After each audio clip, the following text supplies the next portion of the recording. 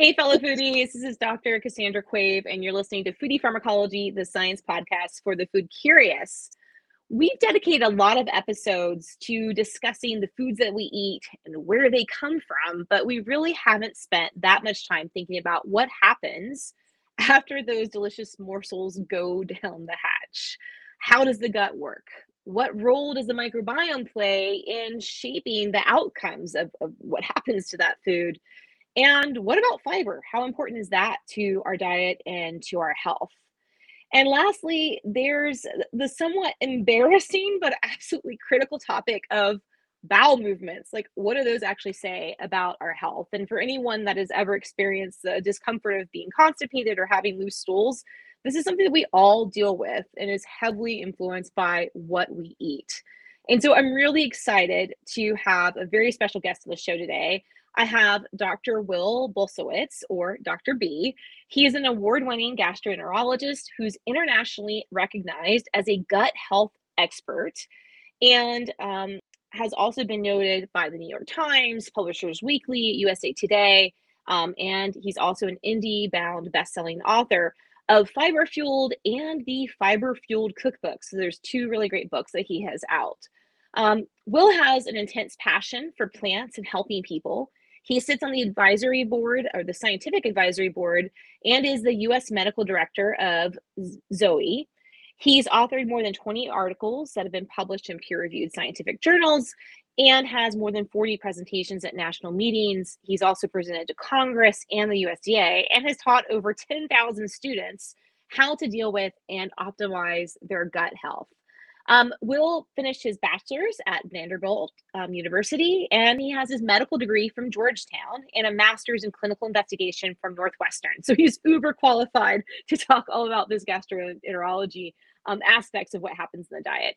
He lives in Charleston, South Carolina with his wife and kids, and you can find him on Instagram at the Gut Health MD or Facebook at the Gut Health MD and his website at theplantfedgut.com. And if you do follow things on social, definitely check out his social handles because he always has a lot of really great content posted regularly. So, well, thank you so much for coming on the show, and it's great to meet you. Oh, thank you for having me. And I feel a bit exposed. I was trying to hide the fact that I'm a nerd, but now it's out in the open. So I guess I'll just have to accept that. That's great. Well, this is a show for nerds, right? I'm super nerdy, and so it's like nerds unite, and we share our kind of funny insights into the body and into the ecosystems that fuel our diets. So yeah, you're in the right place. There we go. Great.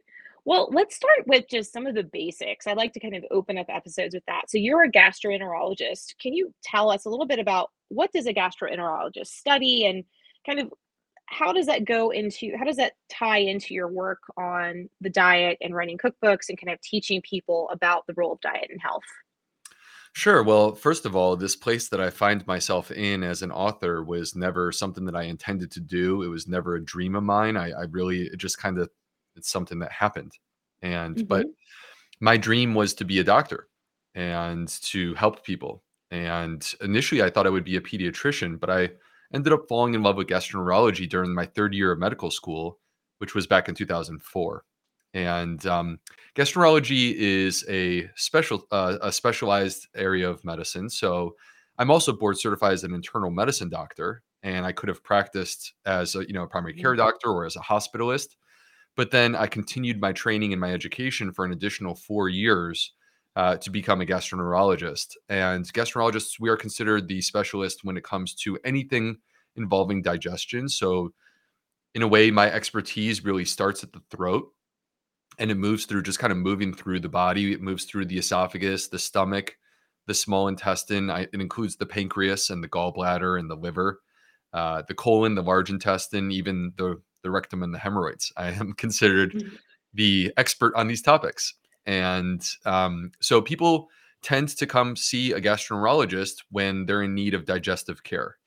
So classically, there's certain symptoms that people would have, things like acid reflux or heartburn, trouble swallowing, gas, bloating, nausea, diarrhea, constipation, abdominal discomfort, or cramping.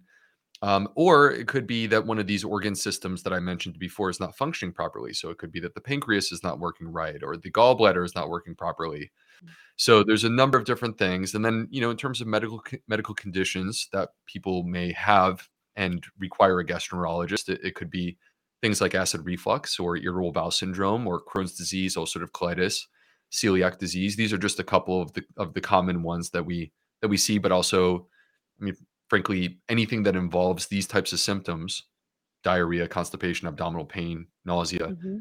you're having those symptoms, typically, if unless it's simple and straightforward, you would end up with a gastroenterologist and we would help take care of you. The other part of what we do that's really very important is colon cancer screening. Mm. So we are responsible for performing the procedures that people require for colon cancer screening. Not that the only way to be screened is through colonoscopy, but colonoscopy is, at least in most states, performed exclusively by gastroenterologists. There are some exceptions to that, but performed by gastroenterologists or in some cases surgeons.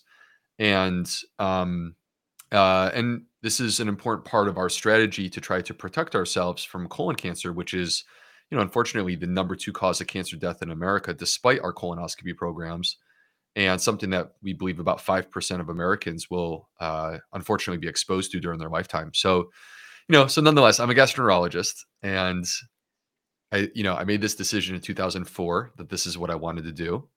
It took me 10 years to, from that point forward, accomplish that goal. And I emerged in 2014 and I went into clinical practice.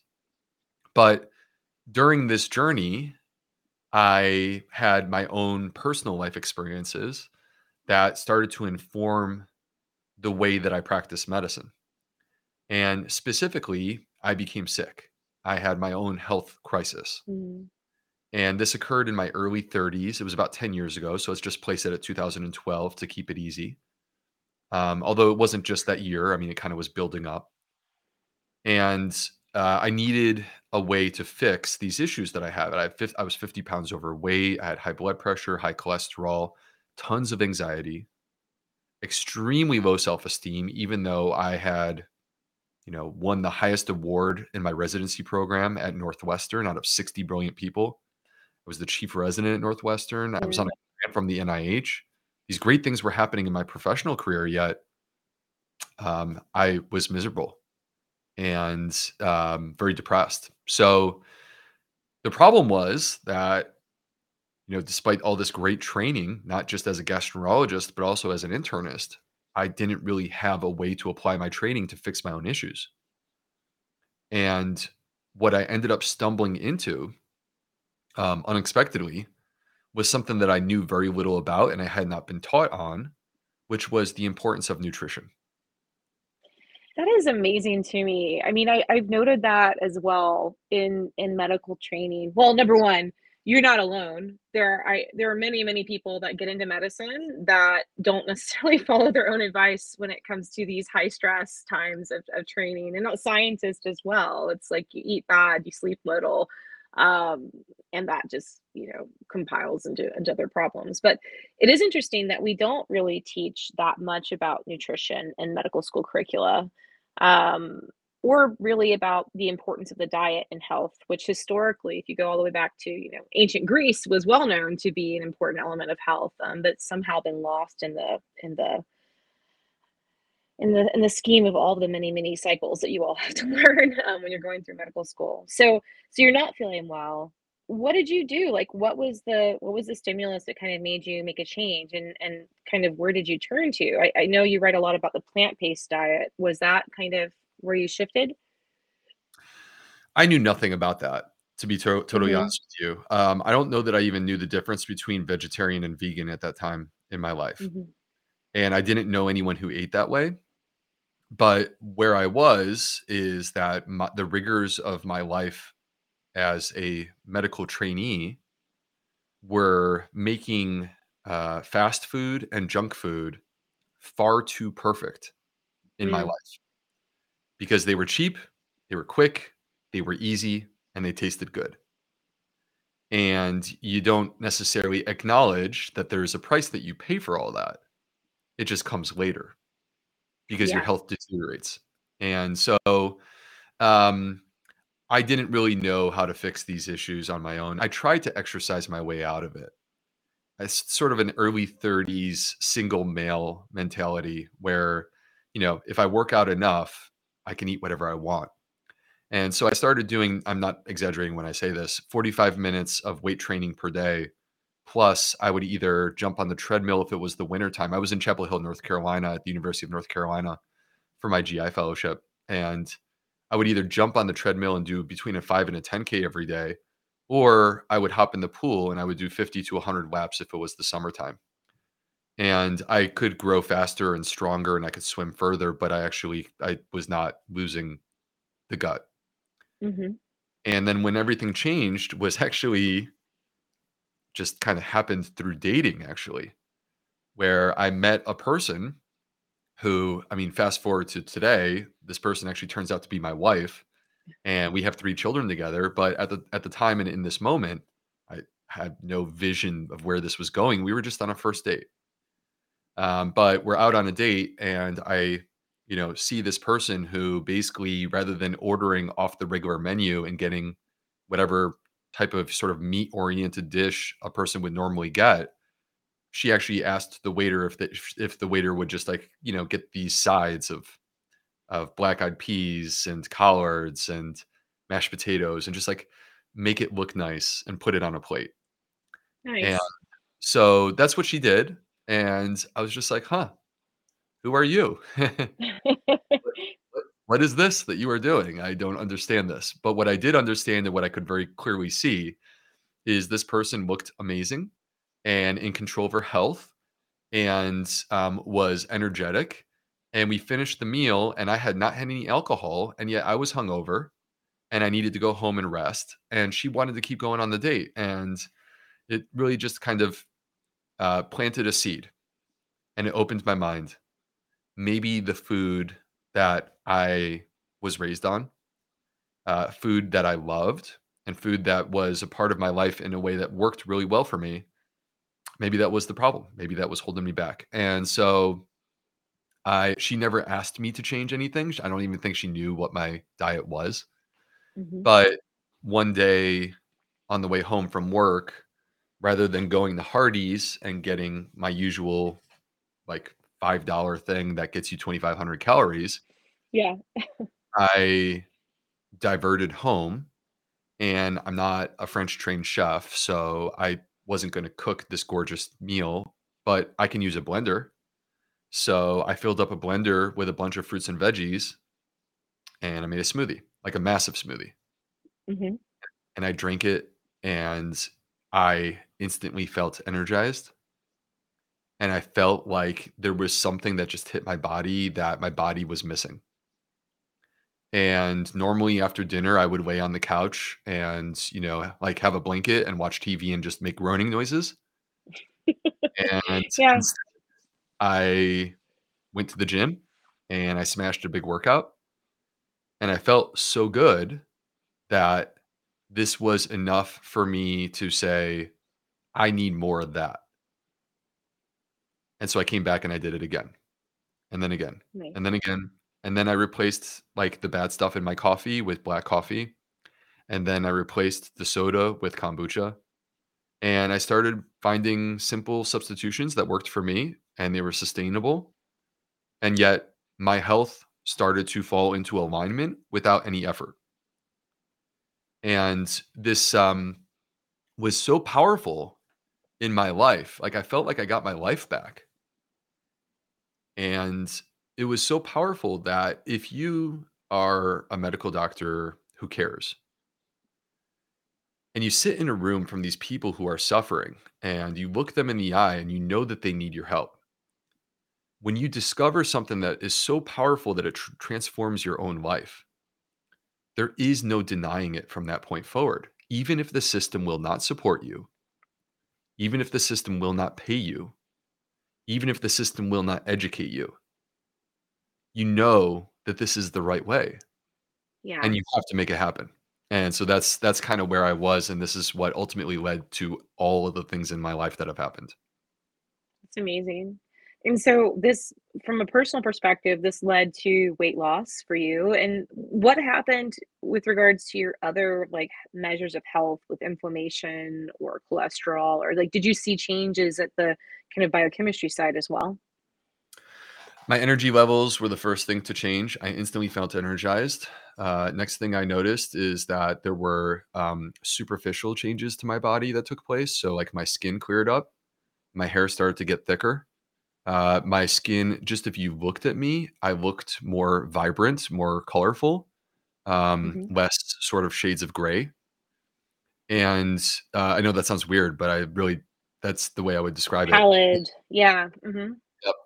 And, the weight didn't melt off my body instantly. This was not like a 1 week 50-pound weight loss. I Yeah, love of those things course. that promise that in the store. Those are hilarious. But, this was more like I was eating food that I was enjoying, and I was eating until I was full, and I never once counted calories or did macros or anything of that variety, nor restricted at any point.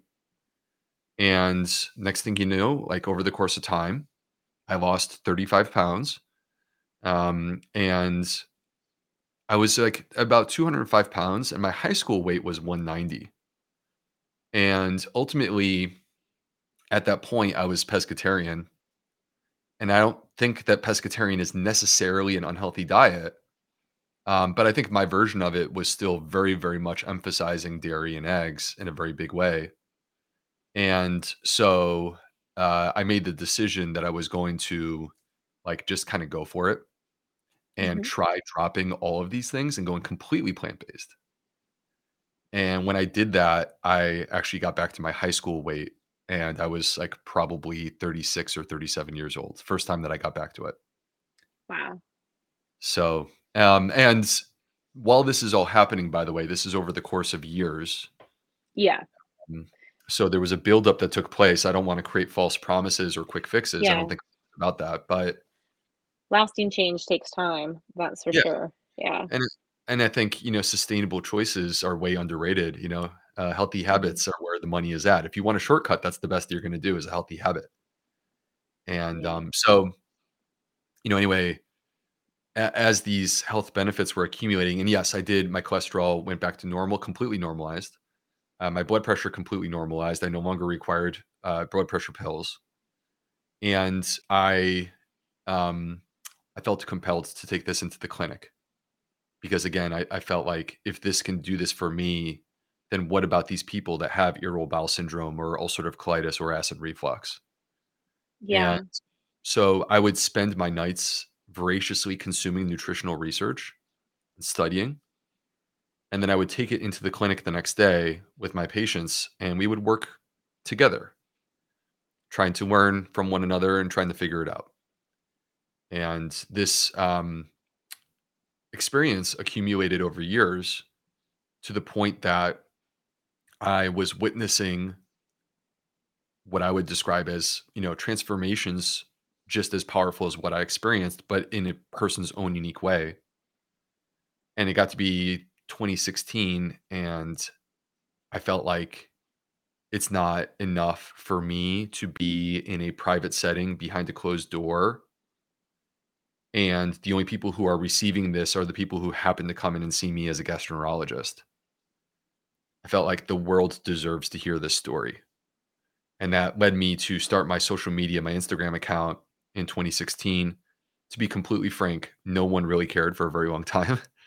Uh, That's okay. That's the situation for most of us, so I mean, I but include that as a message of perseverance and not. yeah, exactly. Because 'cause you're very successful now with it, so And yeah, it's not to toot my own horn, it's really more so to say to people who, if you believe in something, if you're passionate about something, you should follow your passion and ignore everything else. So, yeah. because that ultimately can take you places that you don't expect. So, in 2018, I had a podcast that went viral, with my friend Simon Hill from Plant Proof. Now it's called The Proof. Mhm. And when that happened, it felt like, wow, people are freaking out. There's an energy here. I need to do something. I need to bottle this up. I can't just let it disappear.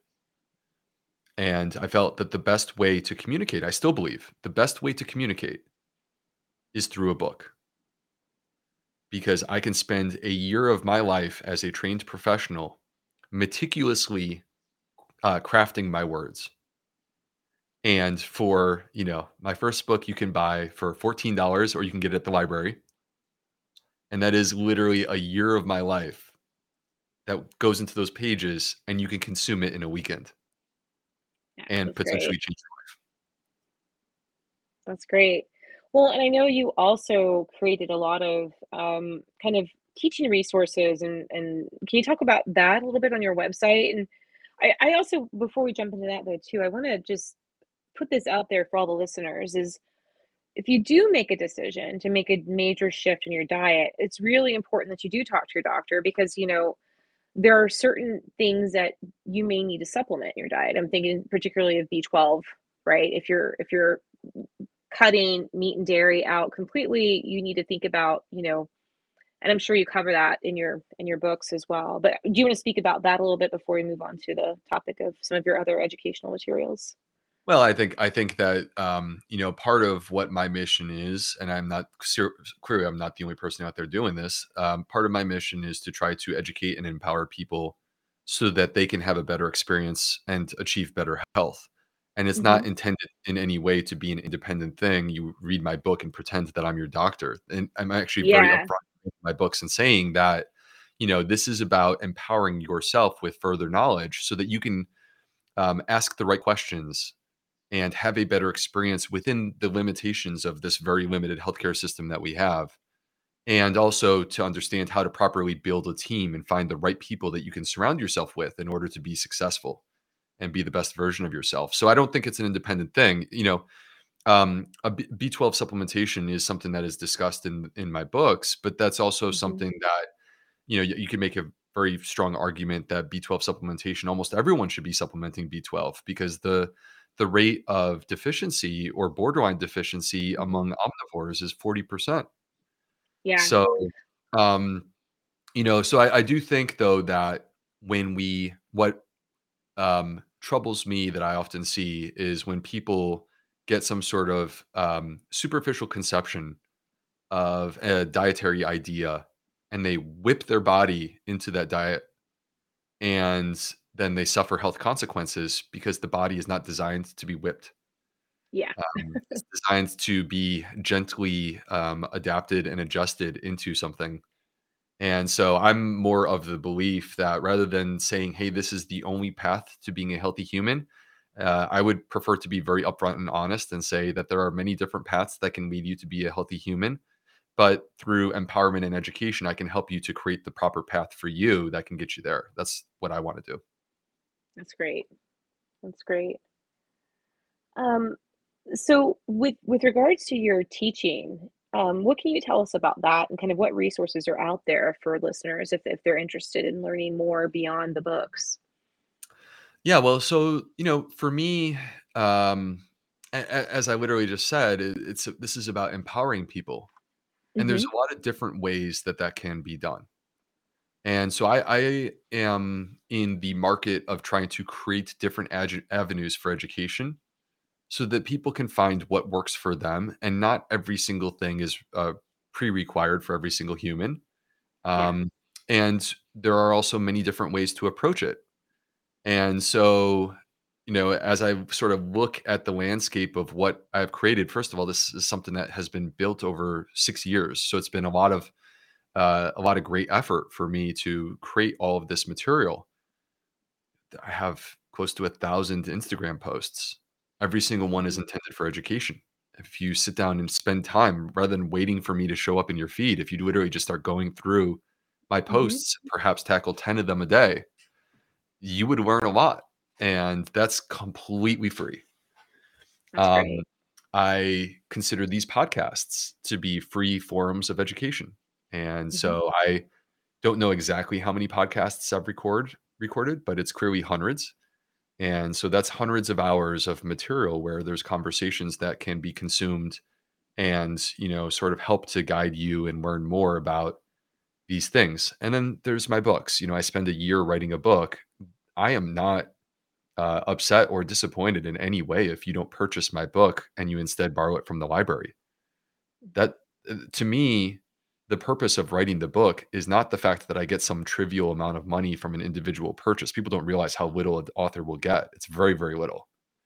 Um, the purpose of writing the book is not that trivial amount of money. The purpose of writing a book is that I'm passionate about what I'm talking about and I really care. And I want to try to use this information in my education and my experience to help people. And if you give me your time and you give me your attention, you have given me something that's far more valuable to me than a dollar or a dollar and Yeah, 50 cents, right? So, and that's the way that I feel about it. So all of those things are on the table and they're completely free. that's great. Aside from the fact that you have to like have a phone to log on to Instagram or something like that, but Yeah. they're completely free. And that's actually probably where I've spent the vast majority of my time. But then I also have things that I've produced that are educational courses and they're structured. And it's for the person who has an interest in taking a deeper dive into a topic. And I do my best, creating courses is not just the time that I put into it, actually is quite expensive. And people don't realize that it can like, my big course, I mean, it's basically like a six-figure bill that I've invested more than six figures into building this course. Mm. Um, so they're quite expensive to create, and that's why you have to charge for people to do them, and you don't know how many people will show up. But, I have my big course that's 7 weeks. That's intended to be like an immersive foundational experience for people that really want to expand their knowledge on the topic of gut health.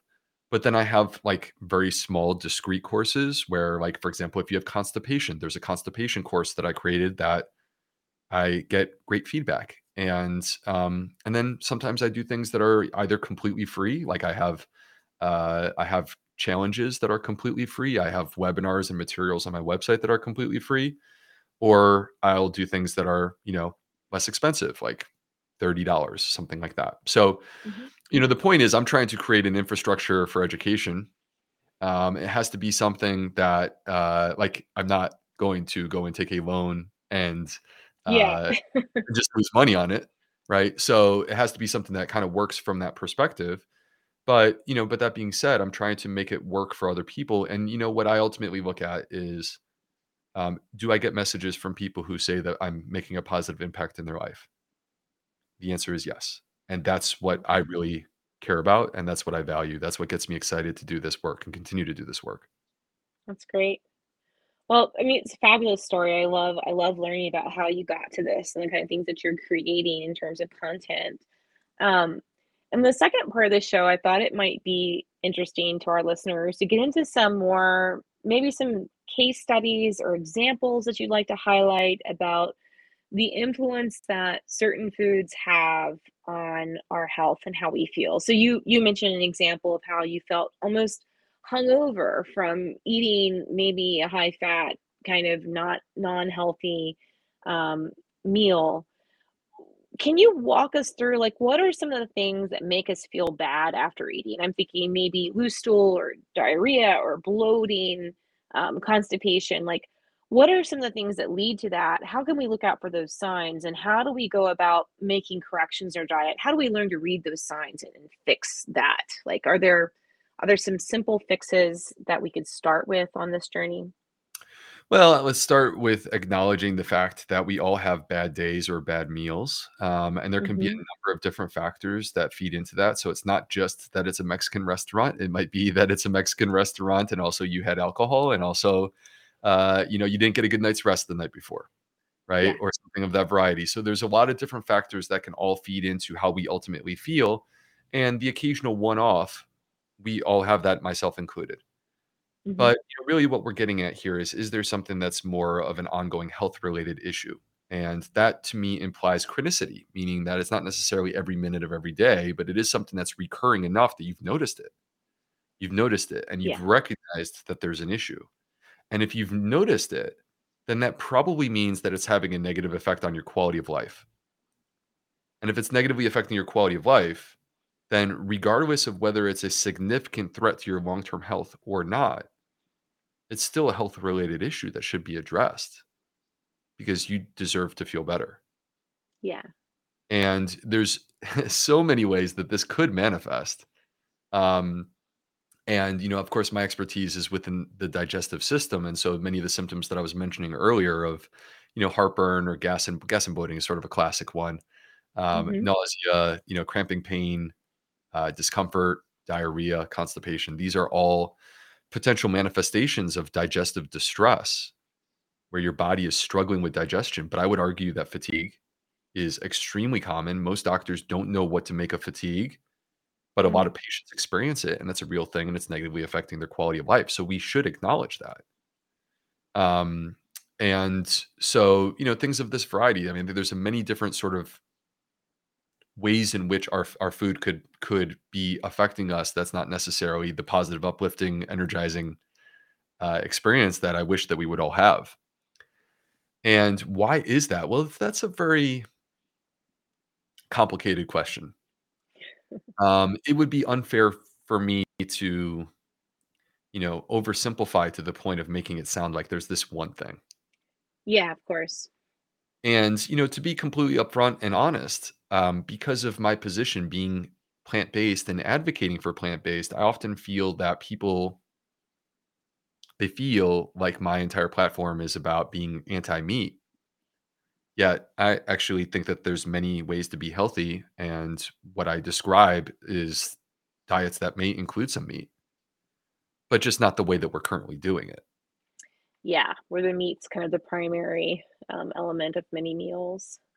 Well, I think that, Um, a healthy diet achieves balance. There's mhm. balance within the body. We are not um, shoehorning or excessively emphasizing certain things. And if you look at the average American's diet today, to answer your question, what is the problem? This is where I would have to start is looking at what is the average American eating. And where we are right now is that the average American's diet is 60% calories come from ultra processed foods. Mhm. That's problematic. I can expand on that if you want me to in a moment, but I find that to be problematic that the majority of our calories are coming from ultra processed foods. And 30% of our calories come from animal products. So, like, to put a number to that, the average American consumes 220 pounds of meat on a yearly basis. And yet the average American weighs 170 pounds. So they are eating their body weight plus the body weight of a 5-year-old in meat on a Wow. yearly And basis. meat. That to me is not balance, right? Oh, yeah, That's yeah. so, when, we talk about these things, I think that context is important because a push is not intended to be an all or nothing thing. A push is intended to be recalibrating and rebalancing. And the last category that's left are the whole foods that come from plants. And that is, if you do the math, we're left with 10%. Yeah. And in that 10%, French fries count. And that's our number one plant, French fries.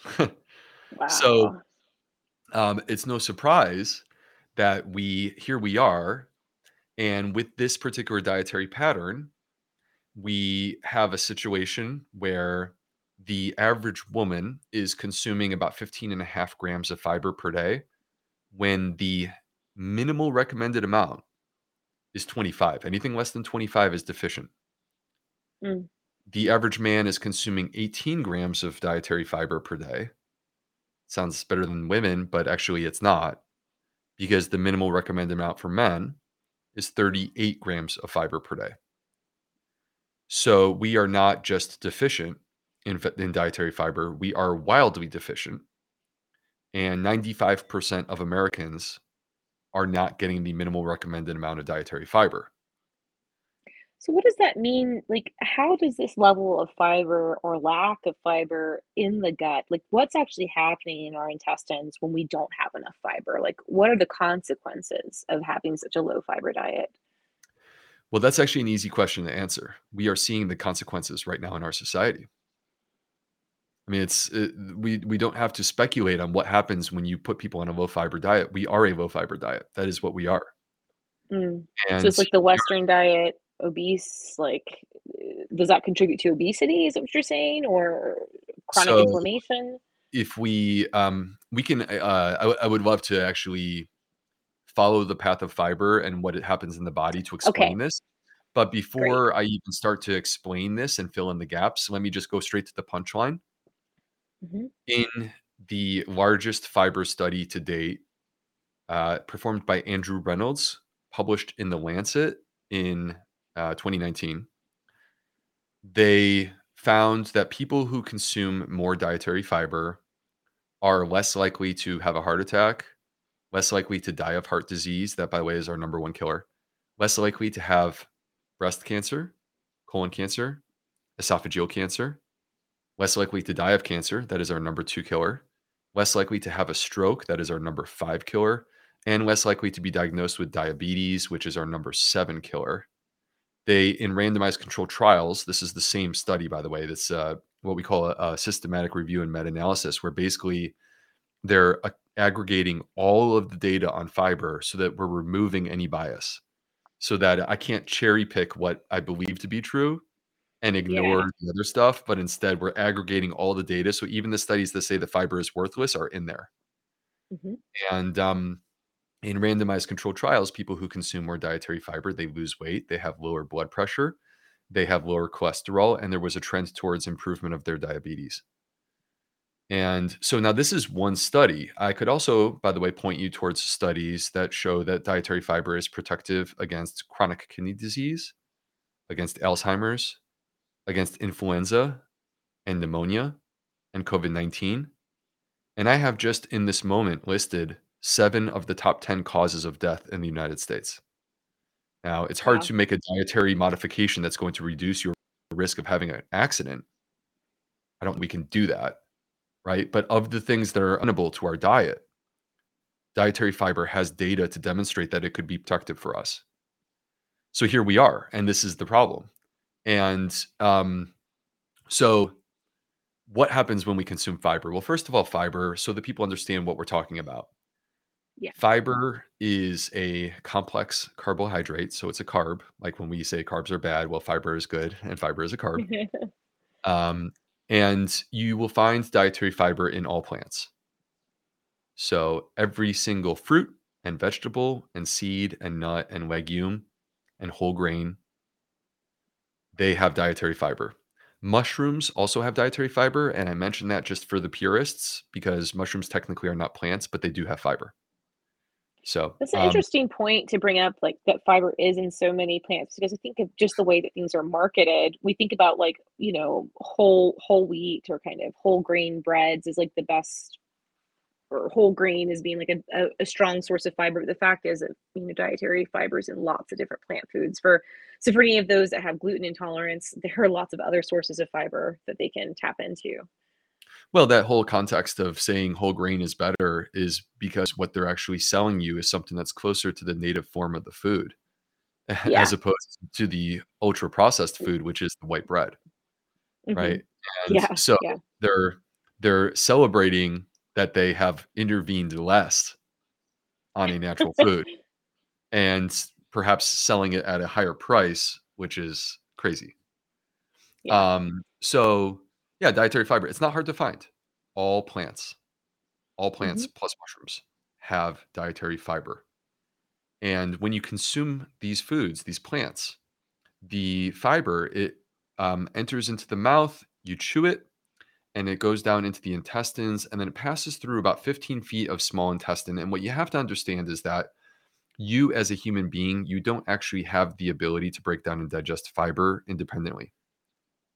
So we lack the enzymes as humans to break down fiber. But what's interesting is that we may not have those enzymes, but our gut microbes, they do. In fact, they have them in spades. So a single cellular bacteria could have hundreds of enzymes to break down fiber. That just it's a one cell bacteria and it has hundreds of enzymes. Amazing. Yeah. Um, and if you look at the collective of the entire community of microbes, which we would call the microbiome. The microbiome, by the way, is most concentrated inside your large intestine. This is the main place that you will find your microbiome. There's 38 trillion microbes there. The collective of all of these different microbes, we believe, is about 60,000 unique digestive enzymes. So, and us humans, we don't have any to break down fiber, but these microbes, they do. Wow. So they take care of that for us. We have outsourced dietary fiber uh, digestion to the microbes. The fiber enters into the colon. The microbes get into a feeding frenzy because they're not just digesting it, they're actually consuming it. This is their food. They need energy just like us. Hmm. And fiber is their preferred source of energy. So when they consume it, they grow stronger. You actually can empower your gut microbes by eating foods that are high in fiber. This is actually an expression or a term that has been emerging called prebiotic. And so prebiotic basically means food for the microbes that produces benefits to humans. Fiber is not the only prebiotic, but it is the classic prebiotic. Nice. And so when they consume this fiber, the fiber doesn't just come out the other end as a bowel movement. Some of it does, but the part that's being consumed, it actually undergoes transformation and it stops being fiber and it turns into the most healing, most anti inflammatory compound I have discovered in my 20 years of studying medicine, which are the short chain fatty acids Mm. butyrate, acetate, propionate. And these three short chain fatty acids, when we think about what I had mentioned earlier about reducing our risk of heart disease, cancer, stroke, diabetes, Alzheimer's, chronic kidney disease, these different infections, I can walk you through one by one how the short chain fatty acids are the part that are responsible for that.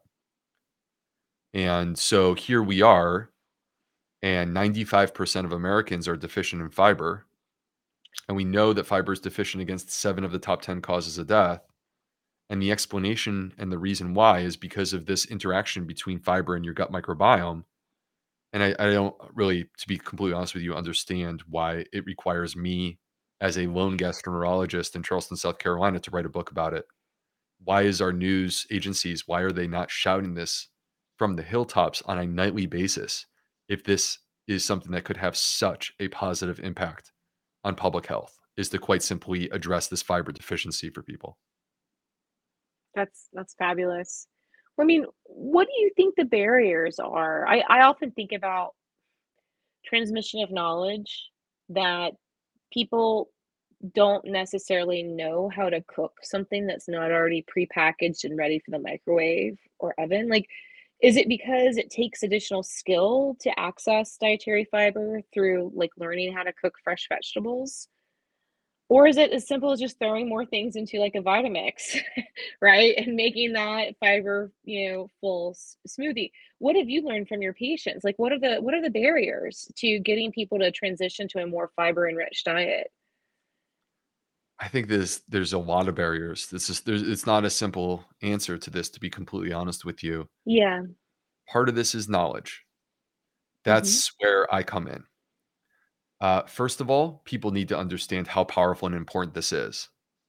That was my first book. That was Fiber Fueled. The Fiber Fueled was why you should care about fiber. Yeah. And my second book was addressing the how. Like, how do we cook delicious food? Food that any human being in their right mind would say, this is great and I'm enjoying this and I can actually do this. You don't have to be a French chef to create this food. That's kind of what we need to even get the ball in play and start to get it rolling. But we also need to understand that people love their current diet. So the level of motivation that we create for them has to be like really supreme for them to Yeah. care enough to say that I'm willing to give up on the food that I actually love. Like I don't, first of all, in no way am I over here casting stones because 10 years ago I was 5% plant-based, right? Yeah. So, and that's a big part of my platform is creating that understanding that I'm not here to judge and I'm not here to tell you that you have to be something. I'm here to encourage you and to support you and to educate you. And so, but like, it's scary for people if they've never eaten this way. They don't even know, like, what's many times people will message me, what's one meal? And I'm like, well, if you toast sourdough and you put an avocado on top of it, it's a delicious meal. And Yeah. it's not hard, but people, it's not on their radar. So they don't think like that. I also think, to be completely frank, that um, because there's a lack of education, there's also a lack of motivation. So in my medical practice previously, we would have drug reps who would bring food in. And if they brought in chicken fingers, it disappeared. Yeah. But if they brought in food trying to make Dr. B happy because Dr. B eats differently than everyone, the food honestly would not be consumed, and my employees would actually leave to go out and buy food. They would rather go out and spend their money to buy food Wow. and eat the food that is being given to them for free, which happens to be, you know, plant-based. So, Mm. and then the last thing is, I still think this last thing is actually an educational thing, but it's access. Um, but I feel that the conversation on access, it's important for people to understand the foundation of a plant-based diet. And by the way, when I say plant-based, I don't mean exclusively plant-based. I'm actually being a very inclusive thing, which is that to Mhm. me, a plant-based diet is like you get the majority of your calories from plants. Yeah. And it's not necessarily 100%. Could be 70, but you're getting the majority of your calories from plants. So, to me, the foundation of a plant-based diet is whole grains and legumes. And if you go, there's these 5 places on the planet that perhaps your listeners know of, but just in case, let me describe. They're called the blue zones, Mhm. and they are the Nicoya Peninsula in Costa Rica, Sardinia off the coast of Italy, Ikaria, Greece, Okinawa, Japan. And then the 5th one is actually right here in our country, which is Loma Linda, California. And these 5 places, they have discovered, it's actually my friend Dan Buettner who discovered that there are people who are living to be 100 years old at a rate that is off the charts. Mm. And they're not just living older, but they're living with more vigor, with more health. Yeah. They are Health active in their span. Yeah, Yeah. exactly. Mhm. They're active in their 90s, still, like, hanging out with their friends and holding hands with someone they love and dancing, right? Yeah. And, what's interesting is these 5 places clearly are geographically independent. They're different cultures, yet they're all consuming their own version of the same basic diet, which is that most of their calories come from whole grains and legumes. So, like, it could be black beans in Costa Rica, and it perhaps is like fava beans in Sardinia, right? And Mhm. soybeans, soybeans or edamame in Japan. But they're all that's what they're doing. The backbone of a Yeah. plant-based diet is whole grains and legumes. It's not salads. It's not fresh produce. And then I think the last thing that I would say is that this, again, I believe is education, is people will often cite like, well, there's food deserts. That is true. There are food deserts, and they are a barrier, and they make it problematic. But there's a couple things. First of all, food deserts, part of why they occur is because people are not buying the food. So they're not going to stock stuff that they can't sell, and then it dies. Mhm. But also, part of the solution to food deserts can be non-perishable items that actually can produce fresh produce. And what I'm referring to, I'm being a bit cryptic about it, I apologize, are sprouts. Nice.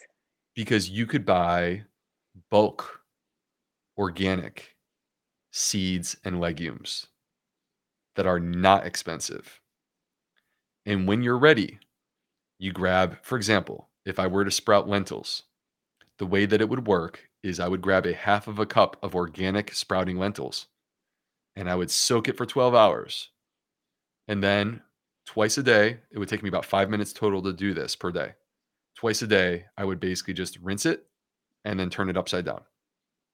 And in 3 days, a half of a cup of lentils becomes 4 cups of hyper nourishing, completely fresh lentil sprouts with substantially more fiber, more protein, more vitamins, and in many cases, more healing phytochemicals. And so it's like literally having a garden that's on your kitchen counter that is completely accessible because it's not expensive and it doesn't take up space. Like 1 square foot is all you need to create a garden. You need no soil. That's what's amazing. Yeah. That's great. I love that example. I love that example of, but again, it comes back to knowledge, knowing how to do that. And Yeah. but again, at the same time, there's so much out there that is freely accessible to us through the internet where we can find instructions on how to create those types of things. And you know, I often get this from my students. I teach a college course on food and health, and I can't tell you the number of students, like, it's always at least a third of the class says, "This is great. I understand the importance of the diet and nutrition in my overall health, and I understand the importance of, polyphenols and other compounds from plants that, elicit kind of anti-inflammatory, antioxidant, properties in the body, but I don't know how to cook."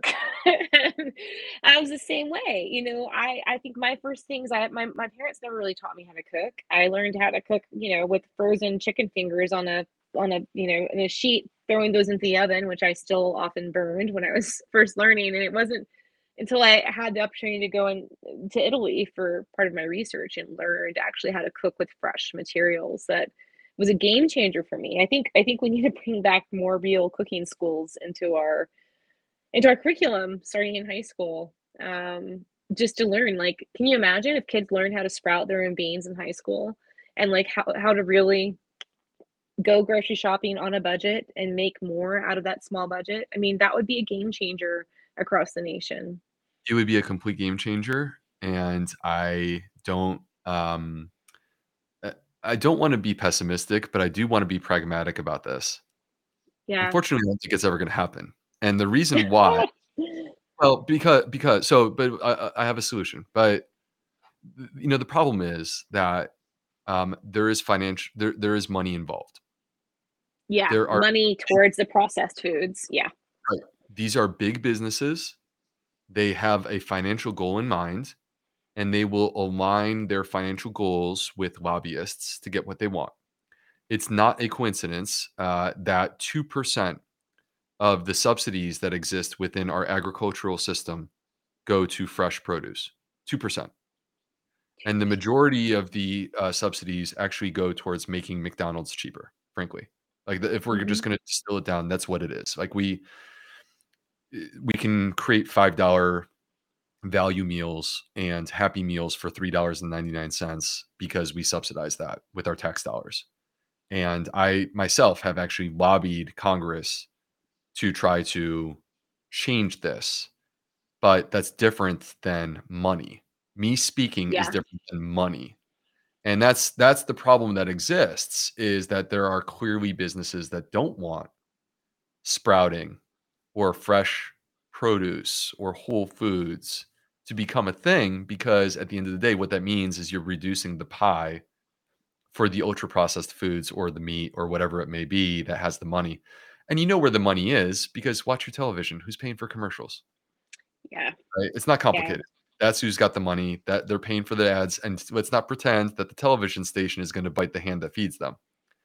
yeah, So, but, on the flip side, though, uh, what's exciting is that you know, a gastroenterologist in Charleston, South Carolina could, like, literally start with his phone in 2016 and create a platform that allows that gastroenterologist to disseminate information to people that completely disrupts and upends this structured system that isn't going to do it for you and that has the potential to empower you the individual. At the end of the day, this is has to be your choice. You have to be the one to decide.